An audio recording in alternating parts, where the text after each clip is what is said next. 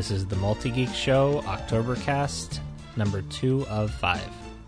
Yes, and in this Octobercast, we're going to talk a little bit more about some of the things that we maybe didn't talk about last time that seemed like, well, these seem like October subjects. It's strange that they didn't bring these things up. Well, we're going to bring them up this time, I think. The first thing we established last time was that you love all things spooky and that Halloween is your favorite holiday. Right. So, I wanted to jump right in and just ask the question, why is it that you like Halloween so much? Why do you love Halloween? And even then, more than Christmas, more than Thanksgiving, more than the 4th of July. What is it about Halloween that you love? I don't know. I just do. Hey. That was very good. That was very good. Yeah. Because I specifically told Jason, don't just say, I don't know, I just do. Very good. Yeah.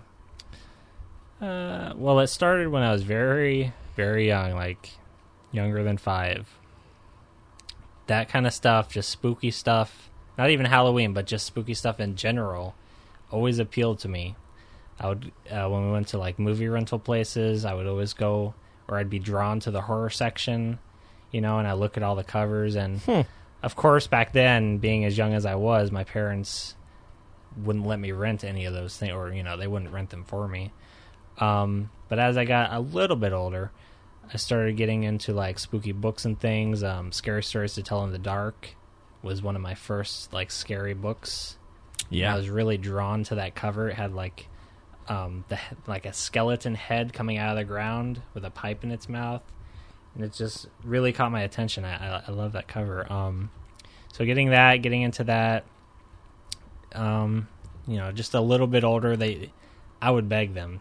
First of all, I had to beg them to buy that book, but I would beg them to like rent me these movies like Critters, and I liked Monsters and Creatures. Yeah, and those were R-rated movies. Yeah. And how old are you now? Like 11? Yeah, really, really young. But they would eventually do it, and sometimes I would get scared, but mostly I wouldn't. So I would just like that stuff a lot. So that's how it all started, I guess. No, I didn't know it was so young, because most children are afraid of those things very young. Yeah. So, for you to have a natural drawing towards those things that's very interesting to me. Yeah. I've never heard of a case personally, like where I've known someone who has been drawn to that kind of thing at such an early age. Right. And usually it's quite the reverse. Yeah, I've tried to figure out, why that is, and I'm not sure what it could be, but maybe if such a thing exists in a past life, I had some dealings with something that is bleeding through into this one, and I don't know. Anything. It could be anything. I don't know. But then just about spookiness in general and all that stuff, I just like those atmospheres. I like the image of a jack-o'-lantern on a porch in the dark, just glowing orange. Sure. Just different stuff like that really appealed to me. Bats and skeletons. As young as I was, I always loved skeletons, and I would always ask my dad to draw them for me because I just liked them so much. Yeah, that's fun. Mm-hmm. And I don't believe in past lives or anything like that, but I think that what you're describing, however you want to say it, is that I think that certain people are created certain ways. They are built certain ways to enjoy certain things, and I think that this captures the essence of, it's like everything that you love all wrapped into one. Mm-hmm. I just know that for me, I feel the same way about the band Metallica. Mm-hmm. More so than the average person. And it's weird because the only way that I can describe it is they embody what I would like to create. Not copy them, but the style that they choose to do it, the way they execute it, the things that they put out, I think, yes, that's how I would do it. That's how I would want to do it. That is a good way to do it. And then, so enjoying the way that they do it, I think personally, I relate to them so much that I, in turn, think, like, that's the best. Because in my mind, it's an idealized version of how I would want to do it. So maybe you're the next great horror writer or horror artist or whatever it is, and you don't even know it yet. But from a young age, those things were just something that you were drawn to, because these, skeletons and, the candles and the jack-o'-lanterns, those are things that you really want to create and take photos of and things like that. And so seeing it all around you, it's like the ultimate embodiment, because it's Halloween. And then all around you, it's like, yes, this is exactly how my mind works, and everybody's decorating in it. Right, yeah. That's just a thought kind of out loud. Mm-hmm. No, that's pretty true. You're familiar with H.P. Lovecraft. Yep. I know you like him very much. Mm-hmm. His name is Howard Phillips Lovecraft. And listeners, if you've not heard of H.P. Lovecraft, he's been around since the very late 1800s is when he was born. But he's an American author. He writes horror, some horror fantasy, and then science fiction. Back then, they just called it weird fiction.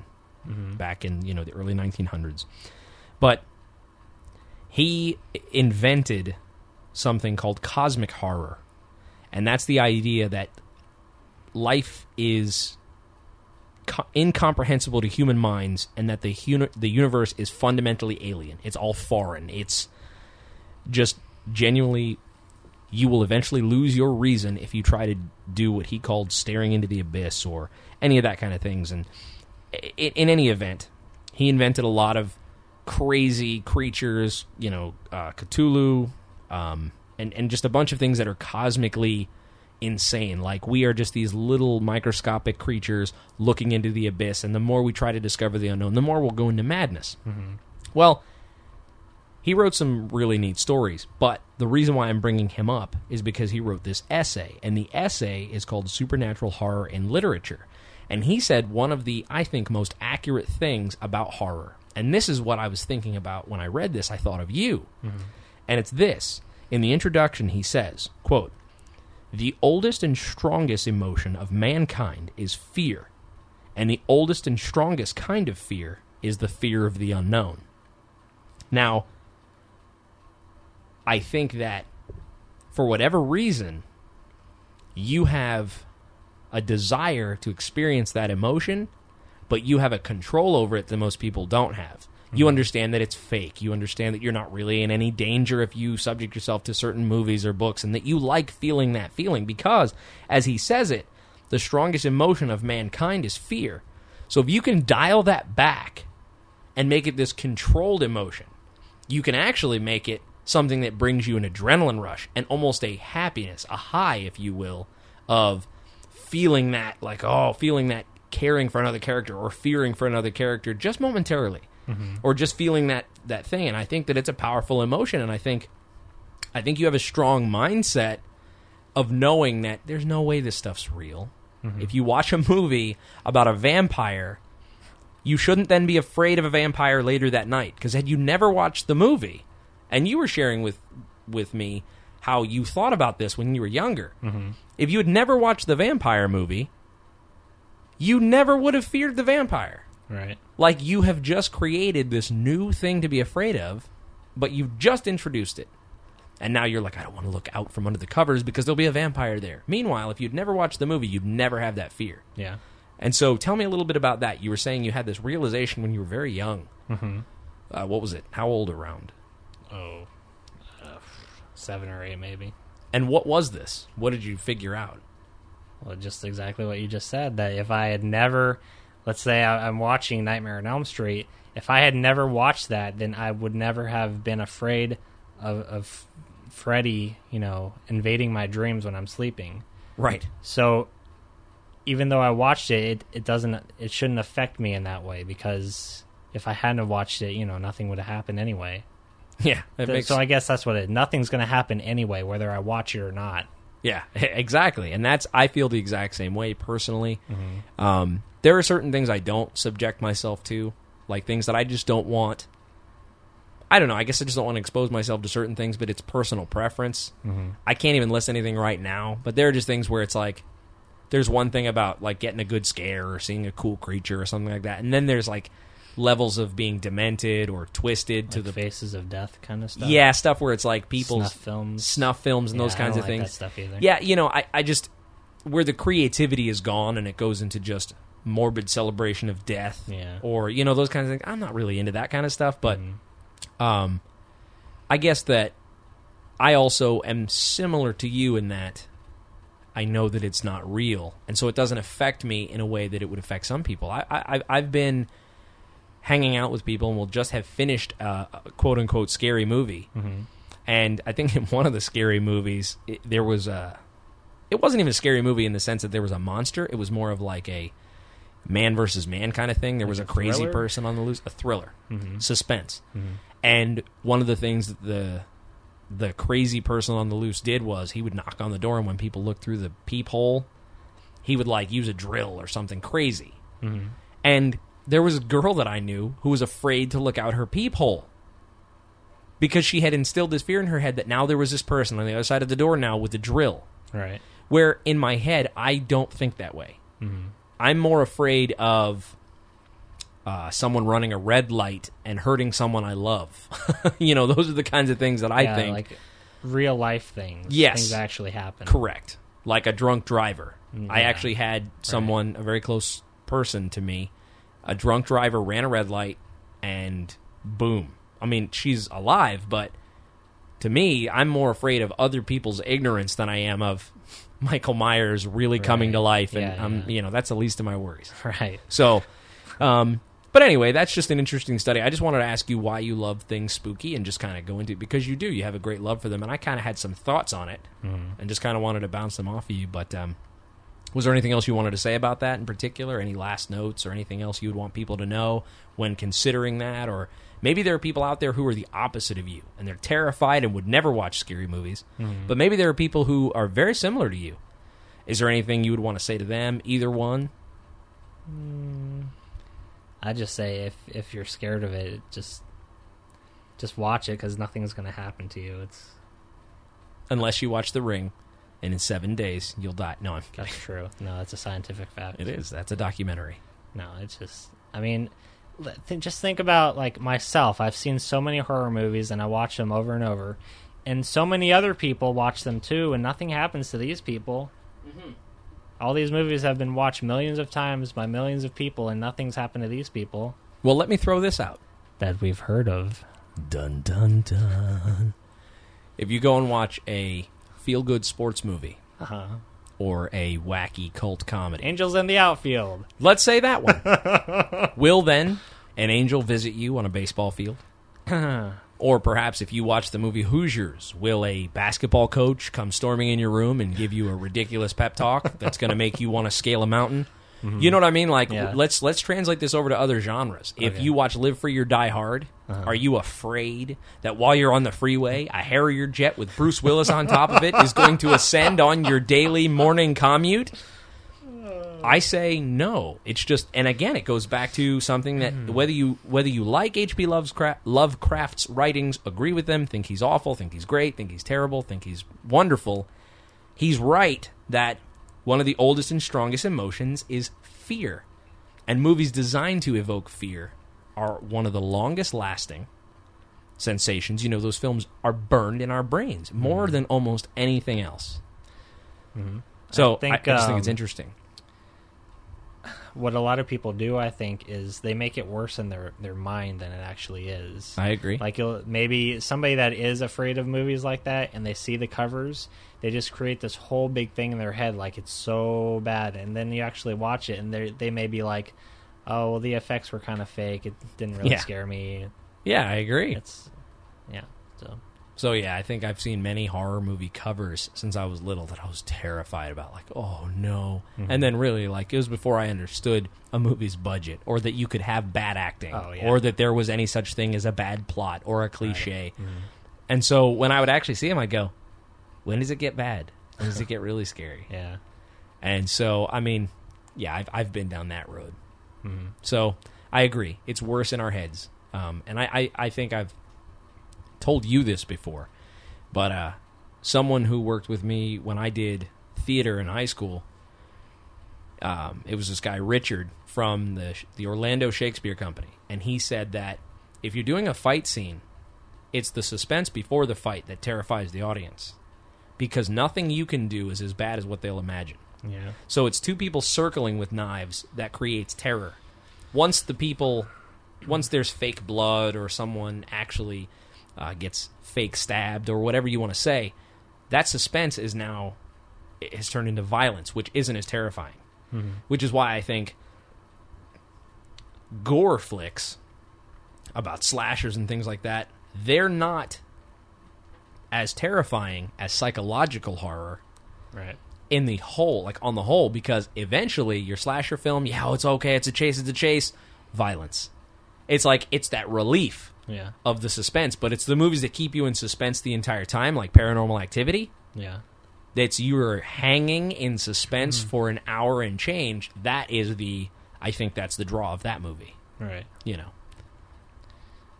I agree. So cool.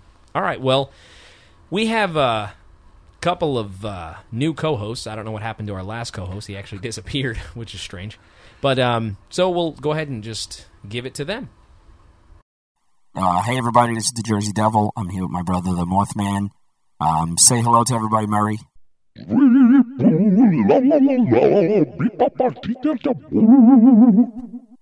Murray has a bit of a speech impediment, as you probably have heard. He's also a little special, but don't call him a retard, because that's not what he is. He's just special. So anyway, happy to be here hosting the show. Also, I'm excited to tell you about some new projects that I've been working on with my brother. But for now, Murray, hand it back over to the Multi-Geeks, Tim and Jason.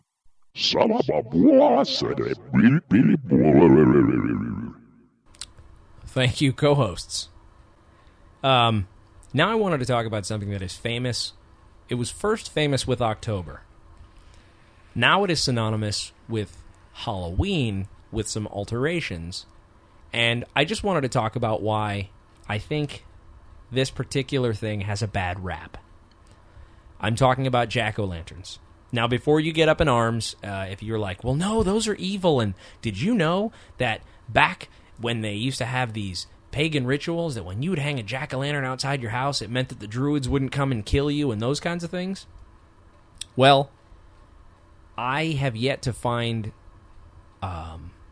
anything that substantiates the claim that jack-o'-lanterns were around before, in America, or even, introduced to our culture before a certain year. Mm-hmm. So now, you can trace them back, and it's like, oh, it's evil. I just want to say this to anybody who says, well, jack-o'-lanterns are evil and they're pagan.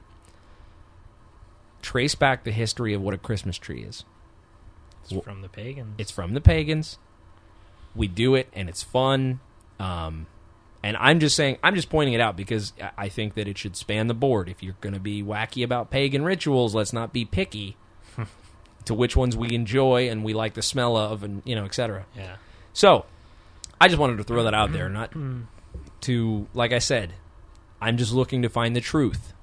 I'm not just going to any, some of these Christian websites that I go to and things like that. I will read the story, and it's like there's different variations, but a lot of them aren't based in fact from what I've read. And I'm not just talking about Wikipedia. I'm talking about if you go to legitimate encyclopedias, book form encyclopedias and things. And of course, that's just collected knowledge, but I just want to get down to the bottom of things. And whether you celebrate Halloween or not, let's kill the urban legends is all I'm asking. Wasn't the Easter Bunny a pagan thing? Yes. It's actually the goddess Oestra, and the eggs symbolize fertility. So, truly, it is also Easter, the word, has actually nothing to do with the resurrection of Christ. And I've always been kind of like, I've always wanted to, I guess it sounds like sometimes I get down on Christianity. Mm-hmm. I myself am a believer in the faith and things like that, so I don't want you to think like, well, what is he? Is he an atheist or something? No, I'm not an atheist. I just think that for a long time, as Jason just pointed out, there are traditions and things that have a bad rap or a good rap, and really the origins of them are not known. They're not anywhere biblically. And so I'm just saying, if we're going to do it for one, let's do it for all. Let's stop giving certain things a bad rap and giving certain things a good rap, because we've associated with things we like. Yeah. So that's all I'm saying. But yeah, good call. However, on to like a lighter, more fun subject about the Jack-o'-lantern. This is really neat to me. I found this online, and it's the idea that, check this out, in Ireland and Britain, they would carve these lanterns from vegetables, but they wouldn't use a pumpkin. They would use a turnip, and this is awesome to me, a mangel-wurzel. Oh. Yeah, it's a kind of radish, I guess. Or a swede. But not until 1837. This is after 1776, after the Constitution, after the Articles of Independence, all that stuff. That is long gone. Not until 1837 does jack-o'-lantern appear as a term for a carved vegetable lantern. And the carved lantern doesn't become associated specifically with Halloween until 1866. So, both didn't occur even in Ireland or Britain, as a historian David J. Schall writes. Although every modern chronicle of the holiday repeats that claim that vegetable lanterns, they were a time-honored component of Halloween celebrations in the British Isles, and no one can give documentation of that. In fact, none of those major 19th century chronicles or British holidays and folk customs, none of them make any mention whatsoever of carved lanterns, especially in connection with Halloween. So, and neither do any of the standard works of the early 20th century. So I just want to point out that the people who are saying they were pagan symbols from the Celts over in Ireland and all this other stuff, well, that is not documented anywhere in actual historical documents. So that's just, it from what I found, that's a myth. So I'm just, again, going back to the people who were like, they're evil and they were involved in this. Well, not according to this. What do you think about jack-o'-lanterns? I think they look neat. I think they look neat, too. Yep. Kind of like Christmas trees. Yeah. I don't bring the Christmas tree in my house and say, I worship this tree. Because honestly, I have no idea what kind of shenanigans a Christmas tree was involved in. But I know it had something to do with bringing a tree in from outside, inside, having to do with, I don't know, not fertility, but what is the botanical version of fertility? Like a good crop, or something like that, or like evergreen. Like bring it in even during the winter or something like that. Totally something I read a long time ago, but I just remember that when I was looking it up, it had to do with those kinds of things. But I still love the tree. It smells great. I love putting lights on it. In the same way, I love putting a candle in a pumpkin. It's fun to carve. Yeah. And take out the seeds and, make a salted baked treat. So, we actually carved, we carved jack-o'-lanterns like a couple years ago. Yeah, we had a pumpkin carving party. That was pretty neat. Yep. It certainly was harder than I thought it was going to be. What do you mean? Just as far as actually, if you follow detailed, what's the word I'm looking for? Stencils? Sure, yeah. Or outlines, or whatever you want to say, patterns. It is tough to get a knife to carve a hard pumpkin into these tiny slits without it breaking and getting mushy and that kind of thing. So when I see finely carved pumpkins, I'm usually very impressed. Yeah. Yeah, so. But tell me your first memory with a jack-o'-lantern. When was the first one you carved? Can you remember? Can you remember what kind of face? I'm not sure if I remember that. Well, what was the first one you can remember back to? Was it 2 years ago when we did it together? No. Well, not the first one, but what's the first one you can remember and, actually remembering taking it in your hand and going, I'm going to make this face, or maybe drawing on it? Yeah, I think when I was younger, my parents would always carve them, and, I would just watch. I wouldn't do it myself. Sure. But, so back in the 80s is what I first remember. That's cool. I mean, that was... You figure, I was born in 82. Yeah, me too. Right, so we're the same age. And that would mean that... So we were 6, 7 when they started doing that? Yeah. It was weird. I kind of had a strange upbringing in the way that my parents became more involved in Christianity and things like that and started nixing the jack-o'-lanterns. But then, Dad would let us, and then Mom didn't want to let us. And so it would depend on who went to the grocery store and stuff like that. That's how I remember it. But I would say that this last time, like 2 years ago, was the first time I ever sat and carved one that wasn't just your standard 2 triangle eyes, triangle nose, and the 3 teeth, 2 on top, 1 on bottom. Mm-hmm. I actually did like we had stencils, and we did like some crazy faces and took pictures and stuff, and it was just a neat craft. Yeah, yeah. And far before there were jack-o'-lanterns, pumpkins were associated with harvest, the October harvest and things like that. And so this is the Oktobercast. I like those images too of like autumn uncarved pumpkins with the leaves and stuff. The vines. Yeah, yeah. And I love different colored pumpkins, like dark orange, lighter orange. Yeah. Yeah, it's just really neat. Have you ever heard the folktale of why they call it a jack-o'-lantern? Oh, possibly. I don't remember though. Well, it just got me thinking. It's like, well, you got a pumpkin. How do you go from pumpkin to jack-o'-lantern? And I was like, that's just such a big leap. So here's an old Irish folktale. An old Irish folktale from my people. Tim Kearney here. Can you read the whole thing in that voice? If you want. Is that a challenge? I think it is. Is that challenging for you? I think maybe. I might go in and out of Irish and Scottish, but we'll see. Okay. Oh, gather round, Jason, for an old Irish folktale that tells of Stingy Jack, a lazy yet shrewd farmer who uses a cross to trap the devil, Old Scratch himself. One story says that Jack tricked the devil into climbing an apple tree, and once he was up there, Jack quickly placed crosses around the trunk and carved a cross into the bark so that the devil couldn't get down. Another myth says that Jack put a key in the devil's pocket while he was suspended upside down, which, as a side note, I don't know why that would keep the devil in a tree, or that the devil has pockets. And so I'm thinking, okay, is that a tailored Satan suit you have? Was it Gucci? I'm trying to figure out. As I was saying, another version of the myth says that Jack was getting chased by some villagers from whom he had stolen when he met the devil, who claimed it was time for him to die. However, the thief stalled his death by tempting the devil with the chance to bedevil the church-going villagers to chase him. Jack told the devil, "Turn the coin in and make it so that whenever someone pays, the coin will disappear. Later, they'll all think that each other had stolen it and fight."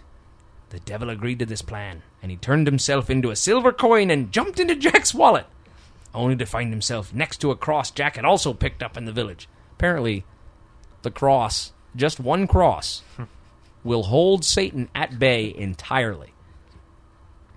Excuse me. Jack closed his wallet tight, and with the cross, he stripped the devil of his powers, and so the devil was trapped. So in both myths, Jack only lets the devil go when he agrees to never take his soul. This guy pretty much tricks the devil, and then he goes, okay, really, let's stop. It's like if you're wrestling and you start getting too rough and you actually hit somebody, and then you start really fighting real quick, and you go, okay, truce. In the same way, this guy pretty much punches the devil in the face, more or less, and then says, okay, I'll let you go, but don't take my soul. So then, and this is where the legends kind of, however it happened, the idea is, after a while, Jack died, as all living things do, and of course, his life had been too sinful for Jack to go to heaven. However, the devil had promised not to take his soul, and so he was barred from hell as well. Jack now had nowhere to go. He asked how he would see where to go as he had no light, and the devil mockingly tossed him an ember that would never burn out from the flames of hell. Jack carved out one of his turnips, which was his favorite food, put the ember inside of it, and began endlessly wandering the earth for a resting place. He became known as Jack of the Lantern, or Jack-o'-lantern. Ta-da! Hey. So there is me reading an Irish folktale for about 3 myths, and then I end it with one ending. It's kind of like Choose Your Own Adventure. Huh. The idea is that this is very folktale-ish. This seems like a tale designed to make something spooky up about something that already existed. I don't really believe that Jack trapped the devil in a coin or that he chased him up a tree and then that the devil gave him a fire of hell. That sounds to me like an urban legend, just ye old urban legend. Right. For lanterns that were made out of turnips already and things like that. You know what I'm saying? Yeah. But it's neat to be kind of spooky, and of course you might say, well, it's about the devil. I don't really believe that that's the true devil. I don't believe that's why the devil's dangerous, because he'll chase you and give you an ember from hell. I don't think that's why the devil in the classical Judeo-Christian mythos is dangerous, because he has pockets and hangs from trees upside down. This is wacky to me. So, again, maybe I'm wrong. Maybe I'm looking at it the wrong way. Maybe you're like, well, it's just this saying his name. Well, his name isn't even the devil. Yeah. His name is Lucifer, if you really want to believe in the Judeo-Christian mythos. And we never said, and then Lucifer came, and with all of the angels. You know, I don't know. I just thought that was a neat little folk tale. It was a neat little Halloween thing. And I thought it was kind of a cool story. I thought it would make a good... if you did it right, it could make like a modern Sleepy Hollow kind of cool Disney cartoon or something. Yeah. You know? So had you ever heard that one before? No. It's pretty neat, right? Yeah. Jack of the Lantern, which is Jack-o'-lantern, which makes sense. Yeah. So whether it's true or not, that's kind of the one that I'm going to have in my head is like, oh yeah, this is where I think it came from. Right. So, I guess that's pretty much all about jack-o'-lanterns and things, but I just figured we should talk about it because it's October-y, and it's, some people have a real mad on about it. They think it's evil and you shouldn't do it, and so whether you believe that that is true or not, I just wanted to throw out there again, Christmas trees, and as you pointed out, Easter and Easter eggs. Do you dye Easter eggs with your kids? Because I want someone to show me that in the Judeo-Christian Bible. Show me that in the original Hebrew text, or in the Greek, you know, where Jesus dyed Easter eggs. You know, and again, if you want to call or email and ask me, well, what about the resurrection and what about the birth of Christ and all that stuff? I have beliefs on that stuff, but they don't necessarily have a tie directly to a tree or to an egg. So, anyway, I just thought that was something interesting to talk about. Yep. So, let's take it back to our co-hosts and see what they have to say. Thank you very much, Multi Geeks. That sounds like very interesting topics, what you were talking about. But, however, I just wanted to use this opportunity, as I was told I could, to plug my own upcoming comic book that I would also like to make into a television show. It's called Handsome Devils. It's loosely based on the life of my brother and I. It's very original art. Murray uses all dew claw thumbprints and puma scat. I myself have written it. The characters are larger than life, very epic and Tolkien-esque. And my words and Murray's pictures join together like ferocious partners at a senior prom. Dapper and tender and slightly sick on a seafood buffet all at once.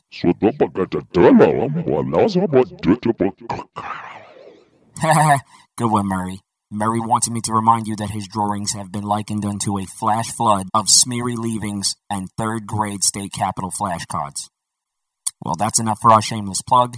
Don't forget, you can check out Handsome Devils, well, only here, in the cesspool that we live in, because there's only one copy. Back to the Multi-Geeks. Thank you, co-hosts. So, what you doing over there? I'm taking a picture. What are you taking a picture of? My skull candle, because it's starting to bleed out of one of its eyes. Now, that sounds so strange, but yeah, Jason has this.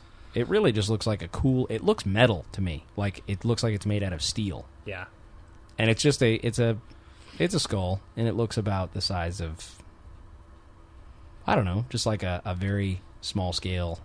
What would you say, about the size of a small basketball? I don't know. Basketball? A grapefruit. The size of a grapefruit. A cantaloupe. Sure, I'll say that, yeah. Size of a cantaloupe. And so this skull is really intricate and everything, and it's silver, and it's got like black washings over it and stuff, and it's got a lot of these designs, and I guess the inside of it's red. When you light it, the candle... Right, the wax is red. I'm sorry, yeah, the wax inside is red, and so it goes down, and eventually, ta-da, right now the wax is burned down enough to where it's dripping out of one of the eyes. And it took many, many hours to get to this point.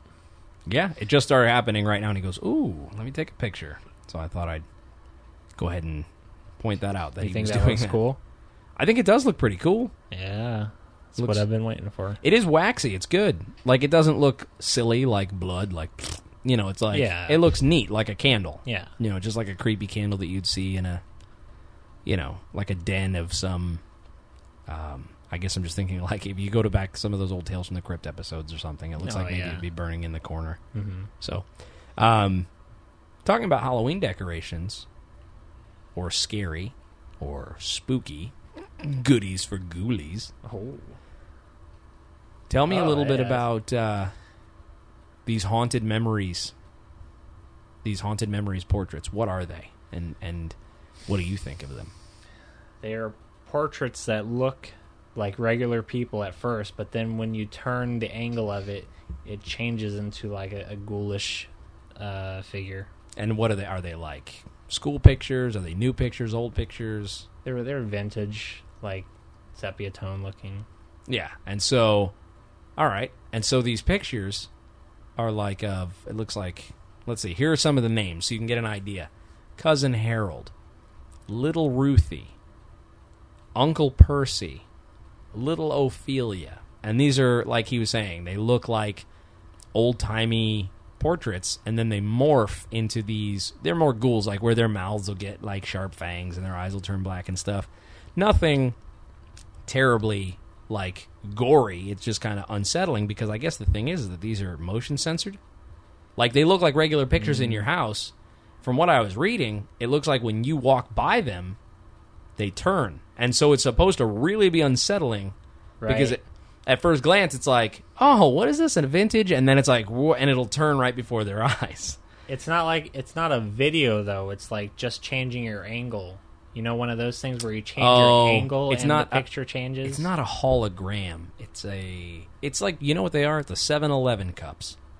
That has like, say they'll have Iron Man or Transformers, and you pretty much move the cup around, and it's like, oh, okay, Iron Man is blowing up a tank, or he's, Yeah. you know what I mean? The scene changes. The scene changes, Yeah. and it almost looks like, if you look closely, it almost looks like a bunch of lines, like scan lines, and when it's like plasticky, and you'll know the material when you see it. It is better material than that. Like, Oh, it's okay. a more advanced version of that. Right? But it's still all it is. It's not. Oh, okay. I don't think it's anything special. And to me, that it just looks like cheap Photoshop to me. Oh, really? That's what I don't know. That's what Yeah. I think. Well, and it was Not interesting. that it doesn't. I mean, it kind of looks realistic, but like it's photoshopped realistic. You know what I mean? I get what you're saying. Something that you can clearly see was digitally touched up Yeah, to look yeah, like what it's supposed to look like, Right. versus that transparency where, like, okay, if you're a writer, what you're looking for is called transparent prose. Orson Welles was huge on this, where it's not about what words you use to be the best and the biggest and all that. It's about using words to where the reader forgets they're even reading words. Mm-hmm. Transparent prose. You want to do a transparent Photoshop job. Same thing like when we talked about District 9. Those were transparent special effects. We never thought, oh, here's an effect shot. We always thought, oh, what's happening Yeah. to Vicar, and like what's going on. Mm-hmm. So you're saying this isn't that. To me, Right. I don't, I guess I didn't think of that, but when you point it out, it's kind of like, all right, I can see that. What I thought was a little cheesy is that on the website... it might be different for me because I've seen them in person. And it's yeah. it's a lot I- different than seeing a GIF on here. There is an animated GIF that looks really good, and you're saying it doesn't look like that live. No. Oh, okay. Well, what I think is kind of hokey, a little cheesy, is to me, is that they don't come with their own frame. So on the website, it looks like this awesome golden antique frame, so it really sells it. But I guess that's not included. So you have to get a frame, and I don't know that. I don't know the price tag on these things, but that plus a frame, and if they're not that great all around, it's one of those things where how much are you going to spend for a decent illusion? Yeah. You know, so I don't know if that's really awesome. The ones I have seen did come with frames. They were like, but it was like a plastic frame that was meant to look real, Sure, which is fine. and it was, so it was kind of cheap. Oh, that's interesting. I thought you were going to be really into these, so I guess you've seen him live. I mean, I was when I first saw it online, but then when I've seen it in person, it's like, I mean, I even bought one. Do you remember the one that I had? It was like, I think it was the Mona Lisa, or one that looked like her. I had it hanging up, and then when you turned, her face was like became a skull. I do remember that. Yeah, and it looked so cool online, and I was like, and it was on sale for like $15. I was like, I have to get this. And then I got it. I was so disappointed with that. Oh, no. You know what that reminds me of? Back in the 80s, 90s, actually the late 70s, early 80s, into the late 80s, you would do mail-order stuff in comic books. Yeah. X-ray glasses and stuff. Yeah. You were never getting a refund. It's just like, money back. But it's like, what are you Right. going to do? You're going to write them a letter, and they're going to mail you the money? Yeah. And that's what it reminds me of. Yeah. Like, they're like, get these awesome decals, 15 stickers, and you get them, and you're like, they're the cheapest things. They won't even peel off the paper they come on. Right, yeah. That's what it reminds me of, is that you got hoodwinked by an old comic book ad. Pretty much. Scare your friends with a picture of a lifetime. You know, and it's like... Yeah.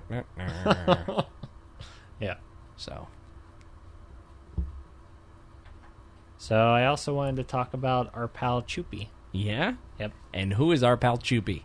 The Chupacabra. Our guest host from last week. Yes. Yeah, I think that it would be a good idea to kind of go in depth for people who've never heard of what that is. He's a dirty goat sucker.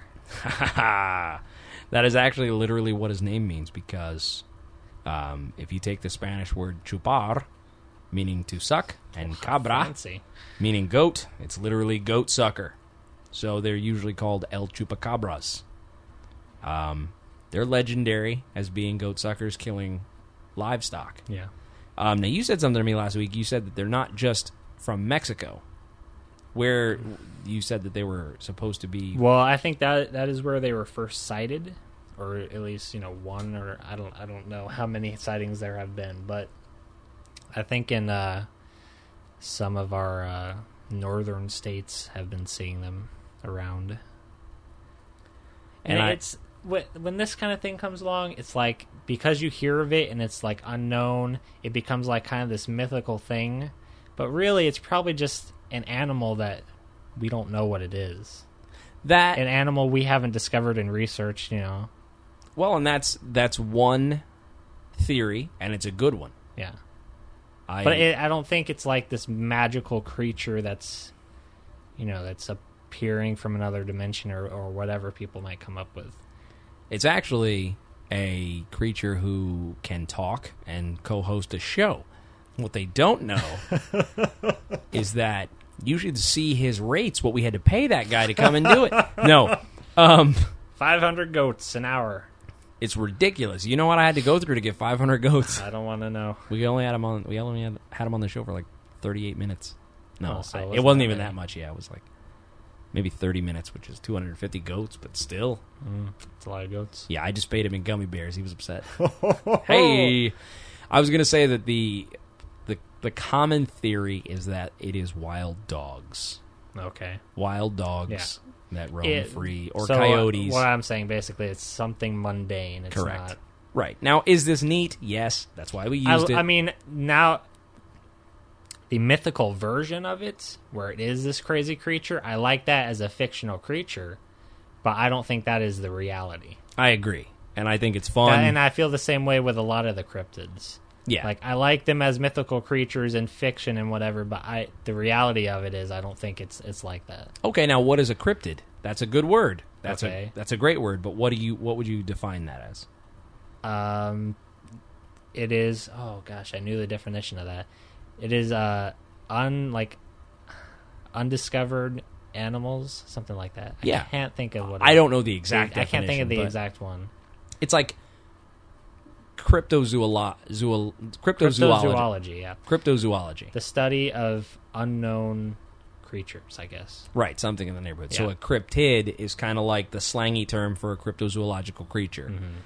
I think that the cryptids would be the real popular one. That's what when I say cryptid, I mean like the family of famous and sub-famous ones. Like, I'm not just talking about anything unknown. I'm thinking Bigfoot, Sasquatch, Well, Loch yeah, Ness those are Monster. what it applies to. When I say cryptid, I'm not talking about like.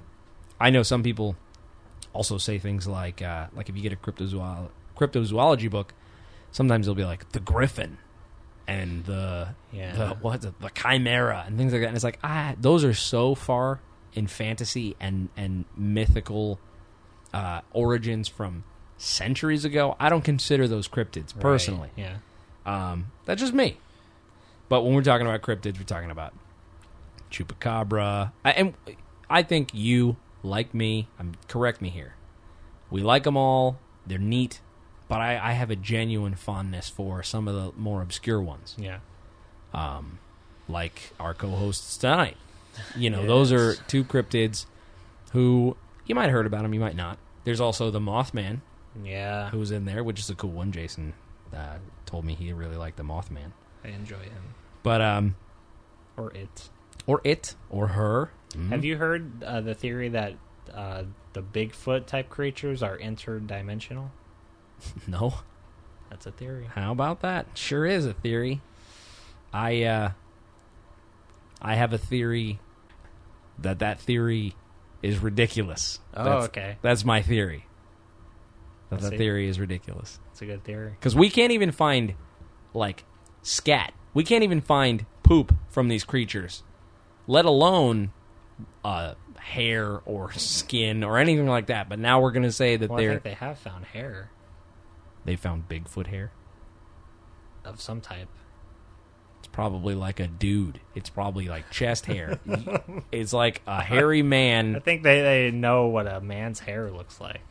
Yeah. I don't Yeah. know, but well, there are okay. people researching it. Yeah, but all right. I think that one of the reasons why they came up with this theory is because they will find footprints, a track of them, and they are big humanoid type footprints, but larger than an average man, and they will go to a certain point and then just stop. Even if the ground would still allow for footprints, they would just stop in this location. Now, here's the thing So about they it. would think that maybe they would, at that point, they shifted dimensions. Let me throw out another one. All right. I am going to have some fun. And so I cast these huge fake feet. Yes, well, And so I have to start somewhere. It can be a hoax. And then I have to sure. end somewhere unless I want to live Right. my life walking on big fake feet. But where are that person's footprints? No, I've already seen this. You can cover up your footprints easily in crop circles. I see. I've seen time-lapse no, footage of someone don't get making into crop crop circles. circles. I'm just saying, I've seen footage of people making them flawlessly. Right, it's true. They do make them. Well, I'm just saying. But that doesn't mean that all of them are faked. No, I guess that doesn't. I choose to believe. I would say that there are some that are, yes, but not all. I think that some crop circles are probably made by giant things that live in our universe that play army men. And that is the bottom of what their toys look like. So, just I like... love that theory. Okay? And just like our G.I. Joes have peg feet, Yeah. that if we put it in the dirt, you see that little, like, the hole where the peg is for the Yeah. foot? Yeah, same deal. They're just playing big G.I. Joes on different planets. They're just coming and visiting. And it's like, oh, G.I. Gleep Glork. That's amazing. So, yeah. I guess it sounds like I'm a total naysayer. I love fun stuff like that, but I think Yeah. that the people who I've seen who are big proponents of these things usually put so much stock in zero evidence that there's like there's no proof of science in what they're talking about. Usually, you know, it's a lot of, well, if you just think of it this way, and if you try this, and if you know, like with the Loch Ness Monster, how they've the way that I've decided that it doesn't exist, she or he or whatever, is that the lake's ecosystem doesn't have large enough animals to support something that big. It's impossible if it eats either plants or fish. Now, if it eats something else, like, say, interdimensional Bigfoots, but if not, then the ecosystem of the lake can't support something as large as what is said to have been cited, as well as the fact that some people have come forward claiming the pictures we have are hoaxes. Right. And am I wrong? The Bigfoot, like the walking, famous, like turned around walking Bigfoot, hasn't that someone come forward and said that was a suit? No, that has never been recreated. I think that's one of the biggest pieces of evidence that they have, because they have not been able to recreate that suit like that and make it look as realistic as that film. Oh, I see. The footage. Yeah, I don't know. I don't. I just, about all this stuff, I just don't close my mind to any of it. I say, okay, yeah, it might be true, but it might not. But I'm not going to say either way if it is or isn't. And I'll go out on a limb. It's kind of strange to mention this in this kind of a show, but people who do believe in Christianity, there are a lot of things that you're just supposed to believe on faith. Mm-hmm. So I guess what I'm saying is, even it's said that if you were back in the times of Jesus Christ, a lot of people didn't think he was who he claims to be. Mm-hmm. And so they were like, nah, he's crazy. And they just dismissed it, kind of like what you're saying. So again, I guess that for this episode, I'm kind of the naysayer and you're kind of the question asker. Like, well, it could be, which is fine. Mm-hmm. But I'm just saying that there are probably things there are definitely things out there that we don't understand, and that, whether there's a skew public view of it, there definitely could be some things out there worth looking into. Mm-hmm. Yeah. So, that's good stuff. Which, by the way, in honor of Chupacabra, the goat sucker, we're going to post on the site some goat meat recipes, which are legitimate recipes from thekitchen.com, and that's The Kitchen, and it's KITCHN. And just to give you an idea, two chefs, have said that goat is a lot like lamb. And, it's also called chevon, or chevon, but it's less gamey and a little leaner than lamb. And one of these chefs says that it has enough fat so that it'll withstand braising without becoming dry. But that a goat is pretty much all legs. So if you roast, say, like marinated shoulders or legs on top of some vegetables, like a bed of vegetables, that it's going to come out fantastic. So, any recipe that you're familiar with that uses lamb, if you can get goat can be substituted. So I thought that would be kind of fun to post. We were talking about the Chupacabra as the goat sucker. Maybe he's on to something. Yeah, it's kind of funny that you bring that up, though, because last week Adrian and I were driving past some goats, and we were wondering, like, if people eat goat and who those people are, what cultures eat goat. Yeah, it's a good question. I'm not sure which cultures do. Mm-hmm. I know one of the reasons why people keep goats on their land here in Florida. If you keep goats on your land, you get a tax break. Oh. So if you have land that you're trying to sell or that you want to sit on so it can accrue value and grow equity, if you put goats on it, it's considered agricultural land. And there's a specific tax break to that. And from what I understand, goats take the least amount of work because they eat the grass, and then you only have to feed them a certain amount. Mm-hmm. Like, they're very easy to take care of. They're not like cows and horses and things like that. Right. So some of the people who own land here in our city will put goats on their field. Yeah. I think they're also less expensive than those other livestock animals. I'm going to get me some goats. All right. Let's go out. We're going to kidnap us a goat. It's going down tonight. I'm trying to lure the Chupacabra back here. We have tons of goats just here. Succulent. They're really fat. Goaty. Oh. Let's hear what our esteemed co-hosts have to say about that. Hey,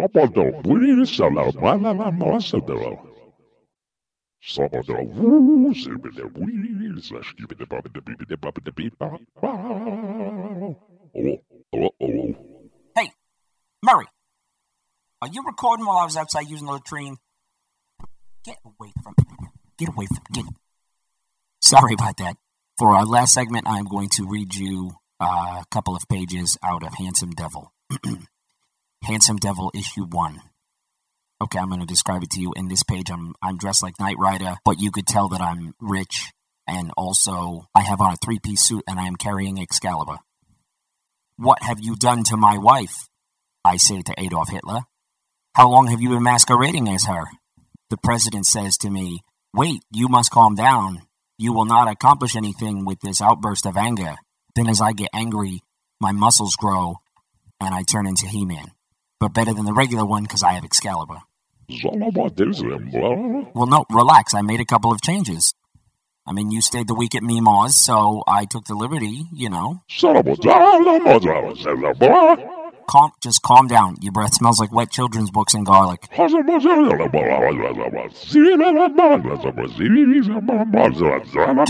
change it back. Listen, thank you so much, everybody, for listening. That's the show. I'll give it back to Tim and Jason. Thank you so much. Thank you, co-hosts. Now, Jason, what were you saying? I think it was in St. Augustine in a museum that I saw vampire hunting kits. Real ones? Yes. They were claiming that they were actually used. Really? Yeah. My question is, how many innocent people died? He is vampire! And it's like, that's my mother-in-law. She's pasty. Yeah. Nah, I went for the easy mother-in-law joke. Give me a break. No, but what did they look like? It's hard for me to remember. It had, I had like a steak in it, had a little vial. I don't think there was anything in it, but it was to hold holy water. Right. Garlic and stuff were in it. I think wolfsbane. Maybe a pistol. Yeah, probably like a one-shot kind of. Yeah. Huh. I don't know if they were vampire werewolf kits. They may have just been vampire kits, but I think it may have had like different, like a few different steaks in it. Like different shapes and sizes? Yeah, and I can't remember exactly what the case looked like. If it was a wooden box or like a leather satchel kind of thing. Well, I saw there was an article online where it was vampire and werewolf hunting kits. Mm-hmm. And it was like, the article said, it's the LA Weekly. It's actually the LA Weekly newspaper, but it says, vampire hunting kits, travel-sized boxes of pain and vengeance. And, this kind of showcases several different ones, and I guess we'll link to this. But I guess that there was one of them had a garlic syringe. Huh. This one's supposedly from 1880 Romania, and it has like a knife, a garlic syringe, metal teeth pliers for removing fangs, miscellaneous crosses, and then bottles of holy soil. And this one is it looks very old in a like a red box. And that mallet is serious business. There's a mallet to drive in steaks. Then there are other ones where it's like some have, like you said, some have pistols, crosses, guns, rosaries, things like that are just your standard quote-unquote vampire hunting, devices. Now, one of these is this one sold for $14,850. Almost $15,000. And it's a 19th century vampire and werewolf, like a 2-for-1 killing kit, as it were. Which really is just a fancy way of saying it's a gun with silver bullets. So this one was just a gun with silver bullets. But there are several on here, and apparently they're real. I guess you're telling me that they presented them to you in St. Augustine as being real? Yes. And on this site, I don't imagine someone would pay $15,000 for a fake. Yeah. So, there are several on not the here. Vampires and werewolves were real. I don't know. Oh, right. I'm sorry. The kits. But the kits. The kits were real. Then they have like a retro-style luxury one. They're all different types, but we'll post a link to that and maybe some photos there. But what you got up on your screen there? That looks interesting. Yeah?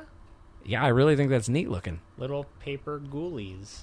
Paper ghoulies. Yeah. So tell me about this. Is this a free, cheap paper toy? That's exactly what it is. Yeah? It's fun for all ages. It's pretty cool if you And are... it looks Well, what does it look like? absurdly simple to make. Yeah, I'm looking here, and what this is Some of it. What website is this? Ravensblight.com. And excuse me, I just did a little Coke Zero Snickers burp there. The site itself is just, it's free printable paper toys. Yeah. They're 3D. You put them together in some cases. In some cases you don't. You just cut them out. One of them I really liked were little pocket monsters. Yeah.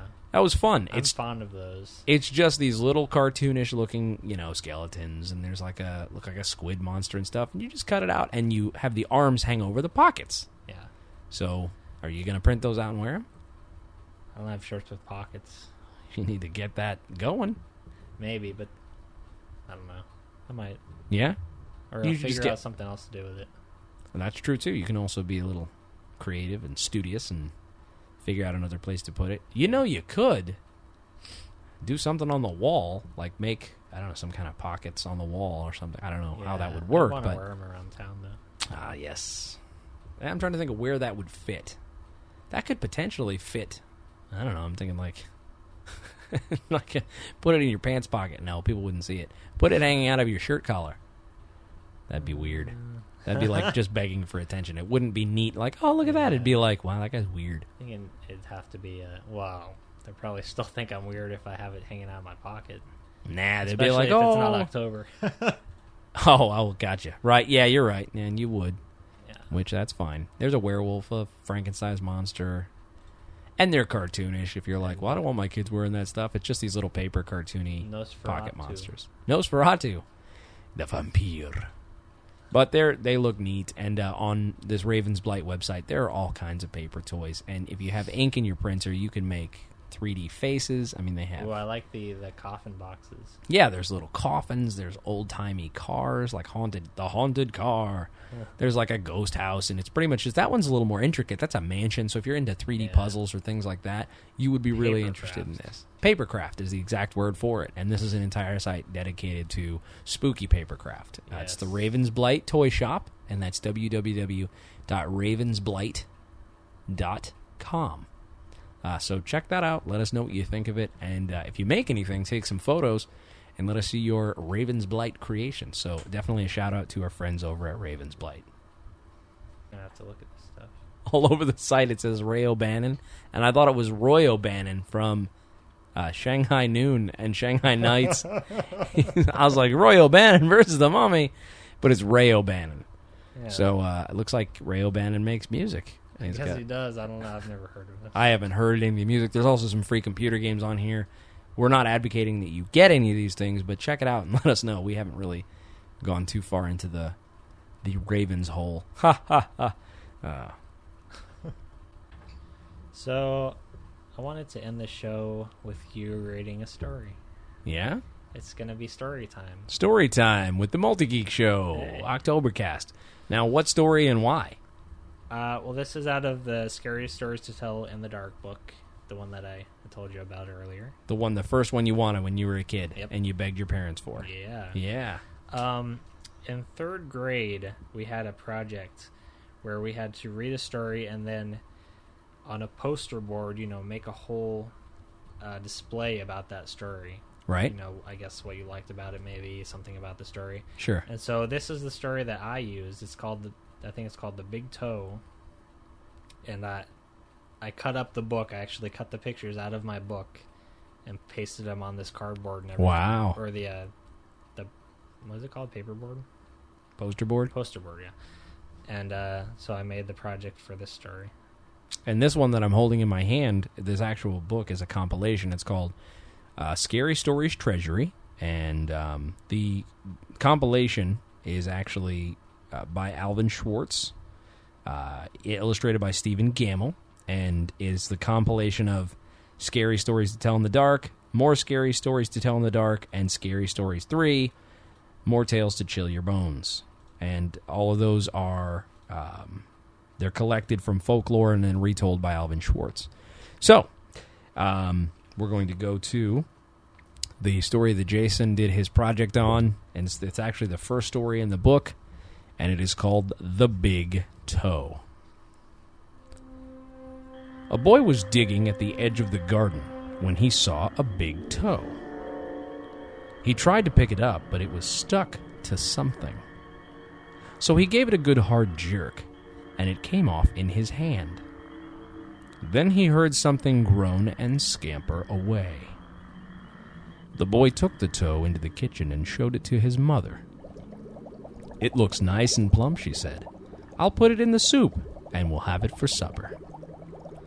That night his father carved the toe into 3 pieces. And they each had a piece. And then they did the dishes. And when it got dark, they went to bed. The boy fell asleep almost at once.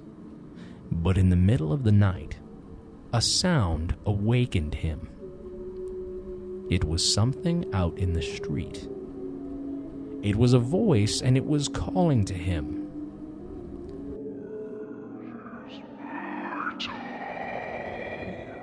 It groaned.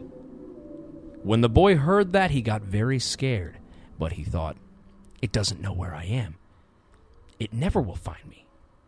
Then he heard the voice once more, only now it was closer. It groaned. The boy pulled the blankets over his head and closed his eyes. I'll go to sleep, he thought. When I wake up, it will be gone. But soon he heard the back door open, and again he heard the voice. Where's my toe? Then the boy heard footsteps move through the kitchen, into the dining room, into the living room, into the front hall. Then slowly, they climbed the stairs. Closer and closer they came. Soon they were in the upstairs hall. Now they were outside his door.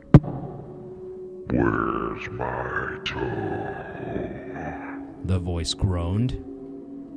His door opened. Shaking with fear, he listened as the footsteps slowly moved through the dark towards his bed. Then they stopped. Where's my toe? The voice groaned.